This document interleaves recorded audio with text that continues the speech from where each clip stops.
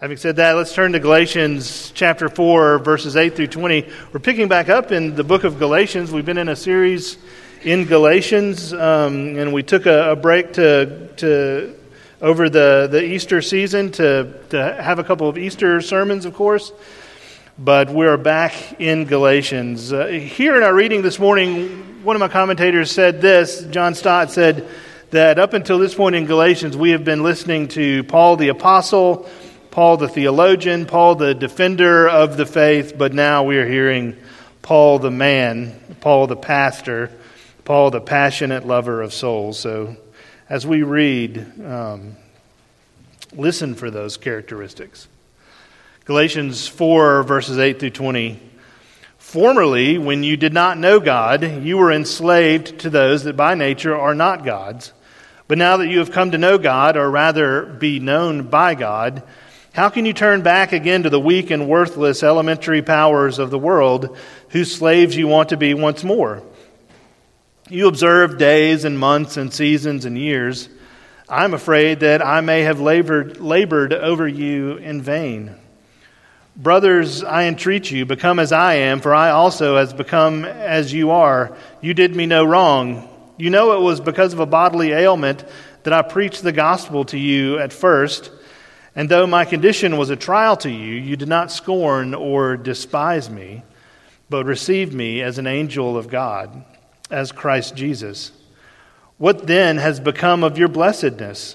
For I testify to you that if possible, you would have gouged out your eyes and given them to me. Have I then become your enemy by telling you the truth? They make much of you for no good purpose. They want to shut you out that you may make much of them. It is always good to be made much of for a good purpose, and not only when I am present with you. My little children, for whom I am again in the anguish of childbirth, until Christ is formed in you. I wish I could be present with you now and change my tone, for I am perplexed about you. Let's pray together. Heavenly Father, may the truth be spoken and received here today. In Jesus' name, amen.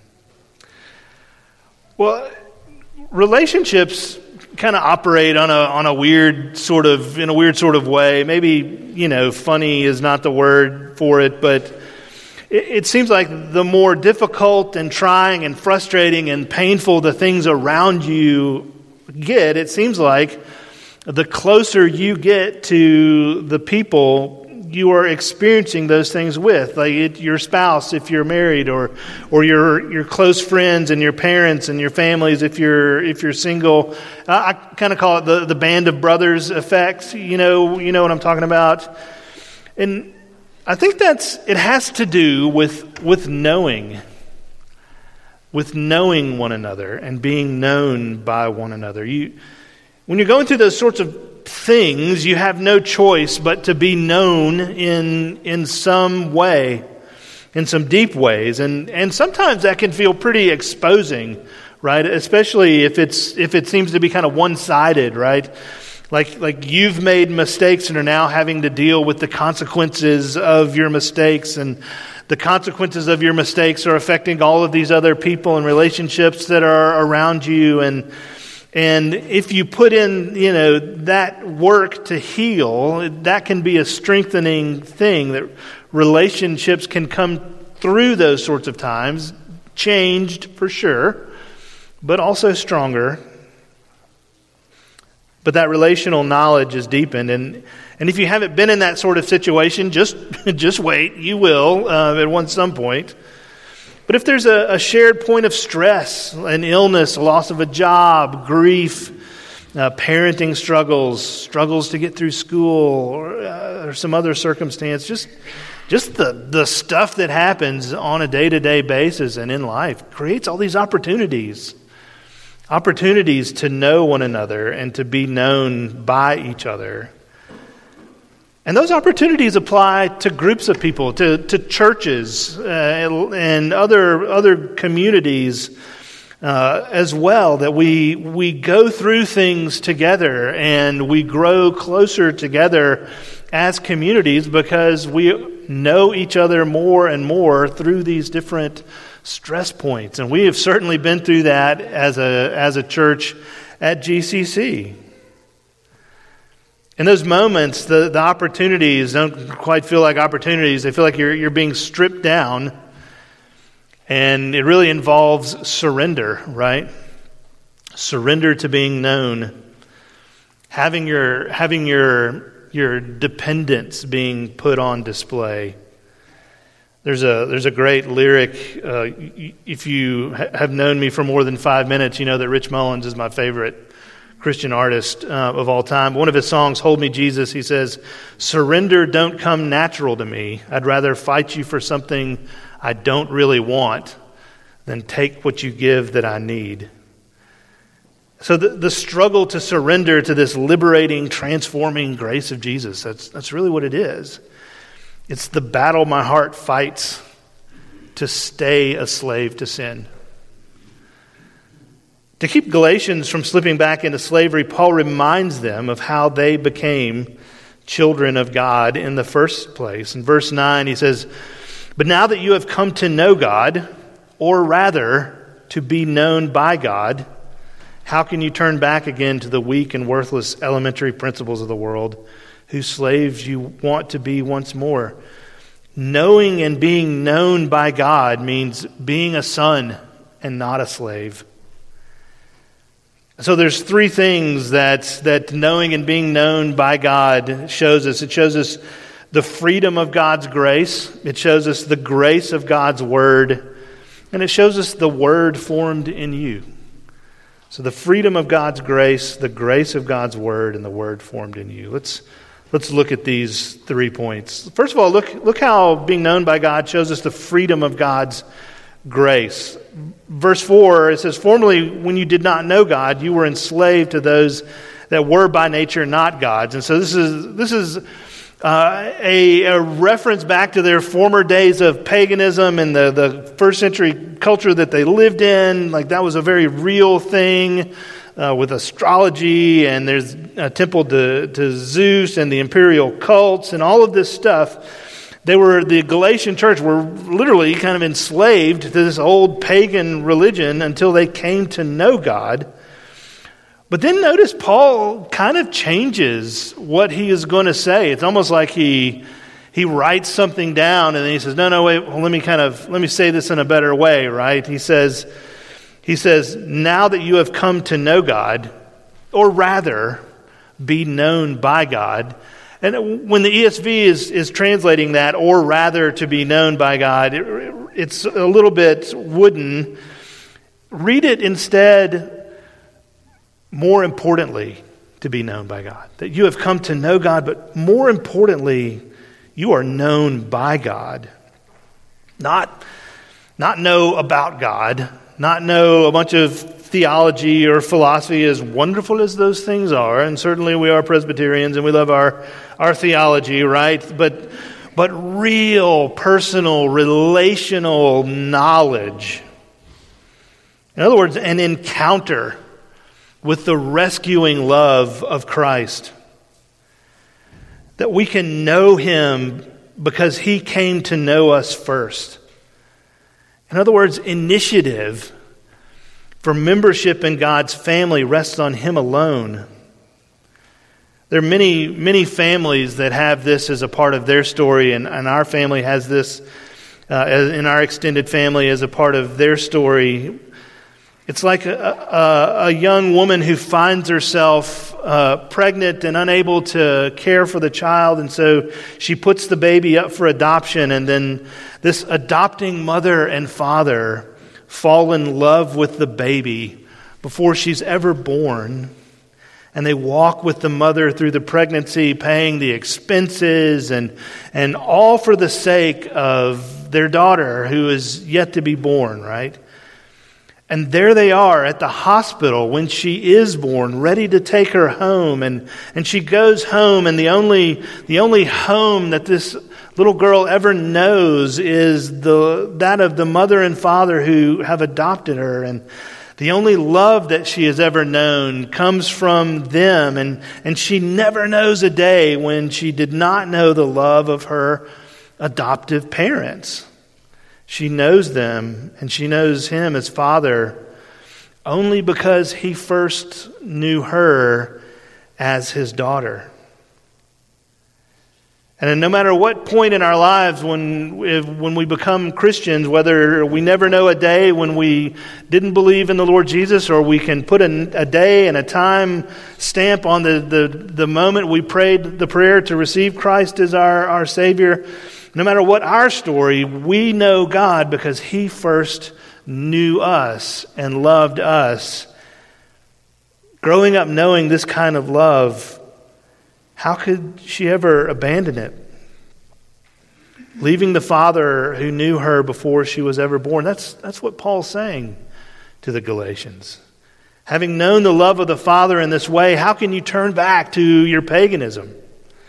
Trading the joy and freedom that comes to us by the gracious love of God the Father for the crushing weight of the obligation to empty religious law.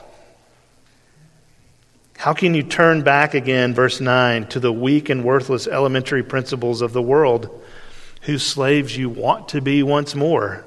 It's like their desire is almost, their impulse is almost to go back into this life of paganism and legalism, and the legalists that are trying to draw the Galatians back into this slavery to the law, Paul is likening to the same sorts of things that paganism was. It's like deja vu all over again, right? He says in verse 10 and 11, you observe days and months and seasons and years, and I'm afraid that I may have labored over you in vain. Because they were now observing this Jewish calendar and rites and feasts as a matter of religious practice, as a means of earning their salvation and earning more of God's love. They were looking to their own practices and religious good works to save them. In other words, they were making what really is a relationship into a ritual, making following God a matter of doing one's duty rather than receiving God's grace. They were getting the indicatives and the imperatives mixed up. In the Christian life, the indicatives, the truth statements always follow the imperatives. In other words, it's what is true and then what to do as a result. What is true? We know that we know and we are known by God by grace through faith in Jesus. Therefore, what to do? We desire to please him with all that we are as a matter of joyful response to his saving grace, not as a means of justification. What is true? Our love for God and desire to know him will rise and fall, but God's knowing and loving us completely and fully will remain absolutely fixed.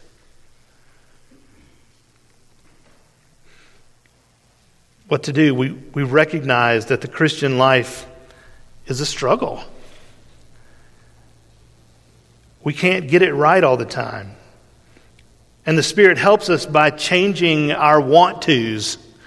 It changes our wanters, as my old pastor used to say. What I want to do slowly aligns with what God wants for me.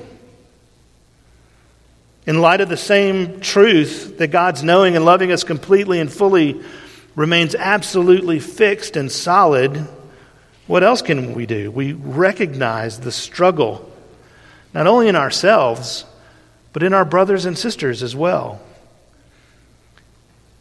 And we demonstrate mercy. We declare grace. That they can't get it right all the time either. And that it's the Spirit that's at work in changing their hearts. And that we can't change the hearts of others. And so we encourage, we pray, we help, we forgive, we repent, and receive forgiveness.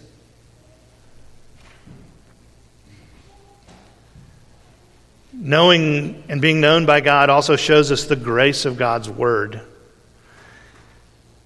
It distinguishes sons from slaves. Verses 12 to 14. Brothers, I entreat you, become as I am, for I also have become as you are. You did me no wrong. You know it was because of a bodily ailment that I preached the gospel to you at first. And though my condition was a trial to you, you did not scorn or despise me, but received me as an angel of God, as Christ Jesus. Paul's going through a little bit of personal history with the Galatian church here. Apparently, it wasn't a planned stop on his first missionary journey. That he had some sort of health problems. And, Paul talks a bit in the Corinthian letters about his thorn in the flesh. And he talks in other places about, his health problems. And, so maybe it was related to that. Maybe it was related to his eyesight. In verse 15, he says that you would have gouged out your eyes and given them to me if I had asked you to. Maybe. In ancient times, what that really meant was that a man's most prized possession was his eyes, and that it's sort of like saying, you would have cut off your right hand to help me. You would have done anything for me. He says, you didn't scorn or despise me, but received me as an angel of God. Then he asks a question, what then has become of your blessedness? Where is that sense of blessing you have? Other translation says, where is that joyful and grateful spirit that you felt then? They not only heard God's word preached by Paul, they not only responded to God's word preached by Paul, but they loved God's word preached. It's kind of like those videos of parents coming home, parents in the military coming home from a long deployment and surprising their kids in the middle of their class. Like, you want to have a good cry, go, look up those videos on YouTube. Just the joy on their faces and the hugs and the tears when the mom or dad walks into the classroom and the child sees and they run to them. And that's how Paul is saying they received not only the message of the gospel, but the messenger of the gospel, Paul himself. When you're known by God as sons and daughters, the word of God becomes a source of joy. Teaching, rebuking, correcting, training in righteousness, even when the word does the work of correction, it's counted as a joy. Verse 16, Paul says, have I then become your enemy by telling you the truth? In other words, the Galatians are rejecting the truth. They've gone from blessing and being overjoyed by the truth and the truth teller, but to rejecting not only the truth, but the truth teller. Paul the messenger, they've started treating him like an enemy. The Word of God, the gospel, will never lie to you about who you are. The legalists were saying, you have good works to add to your salvation. You can work towards your salvation. You can earn your salvation by observing this ritual and that feast and this sacrifice and that thing. They were lying. They were lying about who the Galatians are. Jack Miller used to be a wonderful evangelist, had this famous quote when he said, cheer up. You are far worse than you think you are. Because the gospel will never lie to you about who you are, but it also will never lie to you about who God is. And the other half of that quote is, you are far worse than you think you are, but you are far more loved than you can ever dare to imagine. God's people will never tire of hearing the truth. And even a poor but faithful preacher is better than a dynamic, engaging ear tickler. And you are called to do that. You are called to be faithful proclaimers of God's word. Faithful proclaimers of God's word tell people things that they don't want to hear. Not because they're eager to deliver a blow or to put someone in their place. Not because they're eager to win a culture war or to take a stand. But because they've had their hearts pierced and convicted by the word. The faithful proclaimer of God's word knows where their righteousness comes from. And they know that it's not from themselves, that it comes from Christ.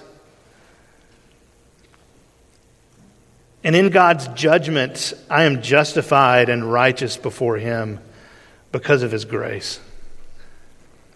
Faithful hearers of God's word rejoice to hear it because they know that it comes from their Heavenly Father. Finally, let's look at the word formed in you. Verses 17 through 20. They make much of you for no good purpose. They want to shut you out that you may make much of them. The legalists want themselves to be supreme in the lives of the Galatians. They make much of you so that you will make much of them. They wanted to form the circumcision clique, basically. Legalists will always seek to divide the Pharisees from the rest of us, the truly religious from the false, the observant from the lazy. It's always good to be made much of for a good purpose, and not only when I am present, Paul says, my little children, for whom I am again in the anguish of childbirth until Christ is formed in you. The effect of the gospel of grace is that Christ will be formed in you. Not only that your character will begin to reflect his character, but that you will begin to rest secure in the knowledge of His loving kindness towards you. As the word of the gospel informs your understanding of who you are and who Christ is, you'll cling to Him more tightly. He'll become more precious to you. This story has become something of an oft-quoted preacher story. I know I've used it at least once, but there's a lot of you in here that haven't been around since the last time I used it, so I claim preacher privilege of repeating this illustration. But you remember the show Antiques Roadshow on PBS, where people would kind of bring the stuff that they have laying around their house to be appraised by these historical thing appraisers. I don't know, I guess just appraisers. And there's this one episode where this older guy is there, and he has this very simple sort of blue and white striped blanket hanging on the rack, and the appraiser is over here, and they're just sort of talking, and he said, Ted, the appraiser says to Ted is the guy who owns the blanket. He said, Ted, did you notice when you came in and I saw this blanket, I stopped breathing a little bit? And Ted said, yeah, I did notice that. He said, tell me about this blanket. He said, well, this blanket's hanging over the back of a chair in our house. It was my grandmother's. The family legend is Kit Carson gave it to somebody who gave it to her. And, we just use it as a throw rug and the kids play on it. And he said, Ted, do you have any idea what this is? He said, Ted, are you a wealthy man? And Ted said, no, kind of taken aback at this point. He said, Ted, what you have here is a national treasure. If I were to sell this at auction, and this had to be in the 90s. If I were to sell this at auction, I could get at least $350,000 for this blanket that had been sitting on the back of a chair, and the grandkids were playing with it in the living room. Ted and his family walked past it every single day. This common object that was just sort of taken for granted was really priceless. You can grow up around Jesus and the Bible and around words like saved to the point that where we forget that God loves sinners so much that God wanted to send Jesus and that Jesus wanted to go. Tim Keller says, the great and central basis of Christian assurance is not how much our hearts are set on God, but how unshakably His heart is set on us. Let that knowledge be precious to you. Let that indicative, drive the imperatives of your life? What would it look like to live out that truth, that He loves to show us, that He knows us completely and loves us perfectly? That's what He shows us every week as we come to the Lord's Supper. The perfect, complete knowledge of God, of His people, and His desire and passion for loving us and saving us through the broken body and shed blood of His Son, Jesus. Let's pray together.